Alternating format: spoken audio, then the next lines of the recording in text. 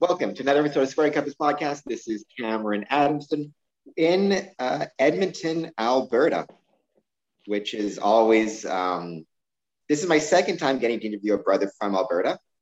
The first one was Brother Daryl Babbitt, but this is Worshipful Brother Chris Fearon, who sits on the Education Committee, past master, and is here to talk about something near and dear to the hearts of many Masons, beer and cheese. So thank you so much for being here. Thanks so much for having me, Cam. I appreciate the invitation. I'll have to talk to you about, I have an interesting cheese story to go into with you from my time as junior warden. But, one thing I like to do with this podcast is bring to other Masonic lodges and people listening, and really any group, communicate to them some exciting initiatives that are kind of going on in the Masonic world that can be applied to other lodges. And so I came across your lodge's beer and cheese night. I got the email, the invitation, which was I was super excited to get it. And I think it's a really great thing for a Masonic lodge to do, both for the lodge itself and for the community, and the businesses in the community. So if you could tell me a bit about kind of that event, what's going on with it, how it came to be, and just how it came to be organized. Yeah, I sure can, Cam. So how this came to be organized is our junior warden obviously is trying to do his best in interesting times to make sure that the brethren of our lodge and visitors are engaged and find time for some fellowship, albeit virtually, but still a chance to get together and see everybody's faces and share a bit of conversation. And in this case, about beer, cheese, and some meat. So how it kind of came together was, and sorry, I'm fighting with a toddler on my lap here, was there's a gentleman in the Edmonton area who started a brewery in January, and he's doing some contract brewing, but with COVID restrictions and whatnot, wasn't able to actually get any of his own product out onto shelves and has been struggling a little bit. Now, I don't think that this beer and cheese night by any stretch of the imagination is going to save him or pull him through, but it gets him out there, it gets him doing a couple more things, and it puts him in front of a whole bunch of folks. So what we have is Jason is the host's name, and what he's going to be doing is he's going to be hosting this live from virtually, of course, from a brewery in Sherwood Park, which is just east of Edmonton, kind of a bedroom community. And he's going to be walking us through 4 different local beers, and then they're paired with some cheese and some meat. The junior warden has done an outstanding job of getting everybody kind of organized for pickups starting on Sunday the evening. It's okay. The event is for Tuesday night next week, so it's kind of a bad plug because I think today was also the cutoff for registrations. But just for other brothers and their inquiring minds, we're also opening this up to folks who are outside of Alberta or outside of Edmonton, so Canada-wide. And what we're doing there is, obviously, you can't necessarily partake in the same beer and meat and cheeses, but we're making it available so you can come in for a small fee and sit in and listen to the talk that's given and all the rest. And I think the fee, if anything, is just for an honorarium, essentially, for the gentleman who's putting this on. But so I don't foresee it taking too long next Tuesday evening. We're going to start at about 7:30, like we've done with the majority of our Zoom education or get-togethers, supporting some local businesses from a beer perspective and from a meat and cheese perspective. Yeah, because that's, I think, really what the plug is for this episode, so to speak. It's not so much your particular event, although I'm sure it'll be excellent. It's more plugging the idea of, a local Masonic lodge, doing something different, but also, supporting a local business or businesses that will have been affected by COVID-19 and shutdowns and lockdowns. And, finding a way to support them. I always try to emphasize, Freemasons are, as much as we like to consider ourselves an insular kind of group, we really are a part of the community. And anytime we can support the community, not just charitably, so to speak, but by supporting a business, things like that, I think that's always for the better. Indeed. I think that, what Masonry in general is founded on is hope, faith, and charity. And I think that, you instill hope in local businesses when you put your trust behind them. And, I guess you could look at it from a charitable perspective as well, although, maybe not so much in other years, but especially in this year, because, at the end of the day, right now, seemingly the only thing that any of us can actually do is vote with our dollars. Yeah. And do you, how much trouble was it? Or, if any Masons, any junior wardens watching this are thinking about trying to put one of these things on, was it difficult to organize? How did the organization take place? The organization, this event was actually supposed to happen in March, but the people who were originally going to host it kind of all came apart on it. So from that perspective, we weren't able to host it originally like we'd wanted to host it, and we had to kind of come up with some alternative plans, and this was it. And this actually turns out, I'm going to say it's probably going to turn out better than they had originally planned it to turn out. Yeah, well, adapt, improvise, and overcome, as one of the guests said, right? Yep, indeed. And you mentioned it was primarily kind of at the impetus of the junior warden who got this started. Yes. Yes. So, and because he was friends with the brewery owner, did he just contact the worshipful master? How did it go from there? Was everybody on board right away? Yeah. So typically, obviously, every lodge is a little bit different, right? How our lodge works is we're super open.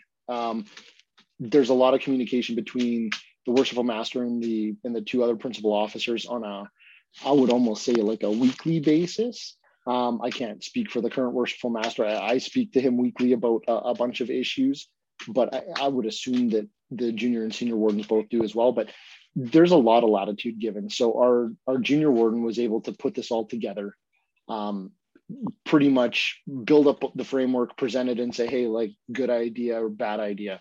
And really, who's going to get like the bad idea stamp on a beer, cheese, and meat night? Like, that's from an event perspective, it's a pretty good event.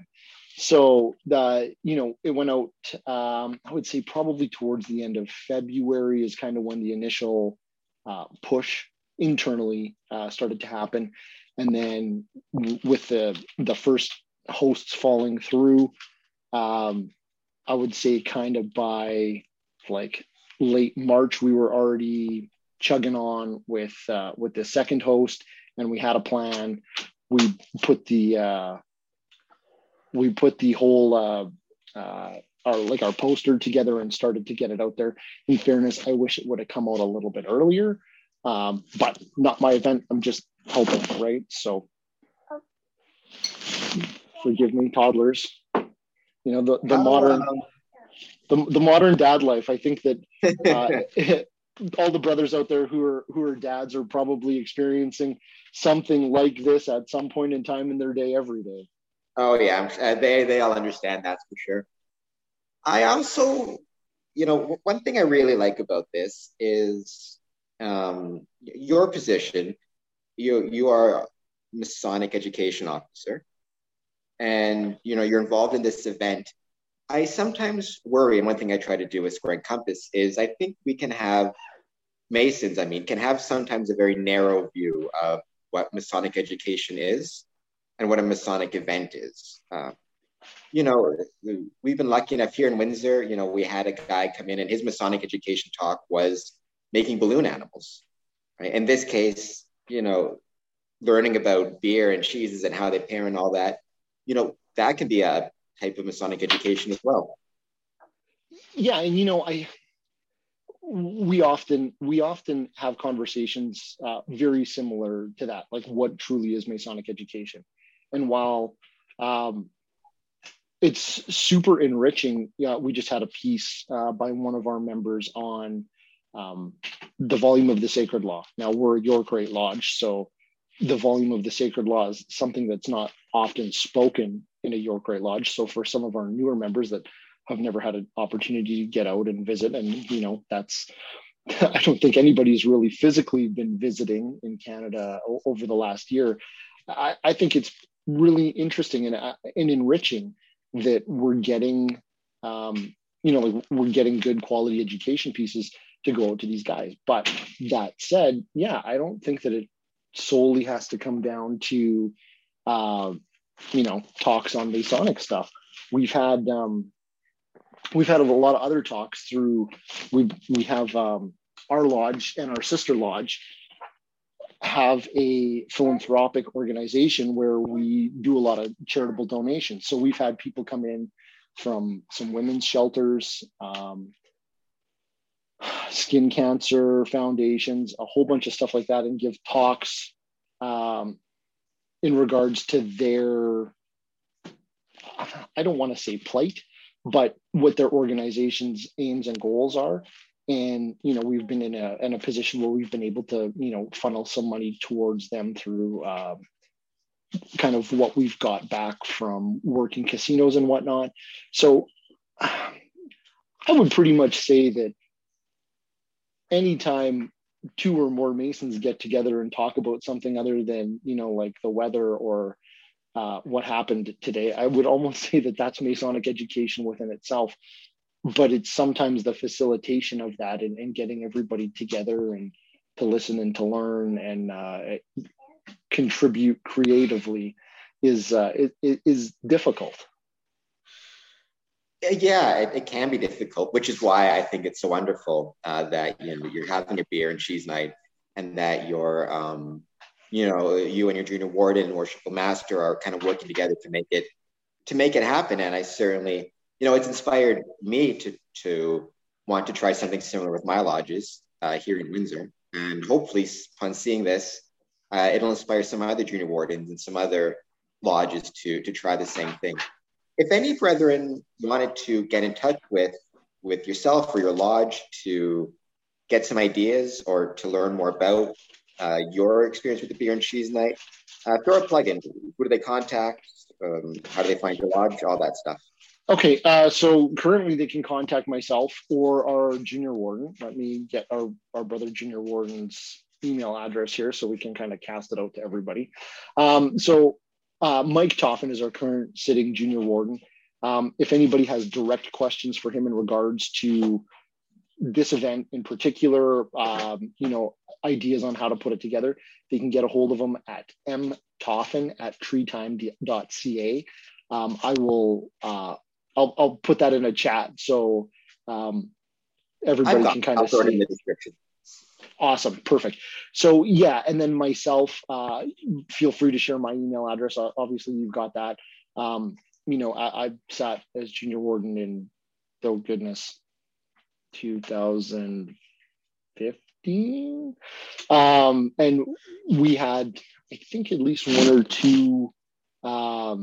two events. That's something that we always try to do is have a couple events a year, and we usually always try to have a woman or like a ladies' night, so the brethren can get their wives out, because so often we as Masons find ourselves to and from our lodge or going to visit other lodges, and our better halves get left at home. So this is usually it's a way to get them out. We've done a couple of dinner theaters. We had a comedy night last year prior to all of this kind of commencing, and it was like I kind of felt bad for the guys because we sprung it on them like a day or two before, like, hey, like, you guys can tell some dirty jokes, but there's going to be a lot of ladies present and some senior ladies, so like we gotta be super respectful. So it was interesting to see what they were able to do with that. And then we've done in the past, we've done some tastings where we've got together with local liquor stores that are set up and able to host tastings in-house. And, you know, like what an awesome way to taste some really, really, really expensive alcohol that missy, that you're probably not ever going to get to buy a bottle of, like $300-$400. Wow. $300-$400 bottles of rum and whatnot. It's okay, kiddo. That's all right. So, you know, I would implore any junior warden or any officers of the lodge, for that matter, to undertake kind of outside the box thinking for this. And while this isn't like a typical Masonic education night, I think the real drive towards this is fellowship. And in a time like we're in right now, I think that that's something that's very important. While there's probably a lot of senior members in a lot of lodges that haven't had a whole lot of interaction because of health reasons, and that's completely understandable. This is a night where everybody's going to get a chance to, you know, get together virtually, raise a glass together, and hopefully have some laughs. And we might as well give a quick shout out to, if there's any brethren watching this from Alberta, or maybe they can even deliver outside of province, the brewery that you guys are working with. That's a good one, because they don't even have a website or anything right now. In that case, what's your, let's go with this one. What's your favorite local Alberta beer? We'll give that as a plug. Ooh, okay. So my favorite Alberta beer is from a brewery in Turner Valley, Alberta. So it's south of Calgary, in like the most picturesque, like rolling hills, looking into the mountains. It's a German brewmaster from Germany who's got like a PhD in, I don't know, some bioscience, who just decided that he was going to make beer. And the brewery is called FAR. It's FAHR. And they make, I don't know, like a handful of brews. They've got a Pilsner, a Heffy, a hoppy Heffy. They usually come out with like a really good Oktoberfest brew. And then they've got like a Radler for summer and whatnot. But yeah, the craft beer scene here is, it's getting kind of crazy. And there's a lot of different breweries fighting for your beer dollars every time you walk into the liquor store. But the really nice thing is the local liquor stores are all supporting these guys as well and carrying their product. So it's not hard to like really search a lot of this stuff out. Awesome. One more time, I'll just recommend everybody watch this, whether you're a Mason or any organization you're involved with, having to meet virtually. Take a page, take advice from our worshipful brother Chris Fearon, and try this out in your own life or with your own organization, because everybody, in Canada and Ontario right now certainly is meeting virtually. It can get pretty monotonous. So having the chance to try something new and different, such as this, I think is great. And thank you for taking the time. I know you guys are swamped over there, for talking about this, because I definitely think it's something worthwhile. That's something we should be as a crowd. So thank you so much. Thanks so much for having me, Cameron. I really appreciate it.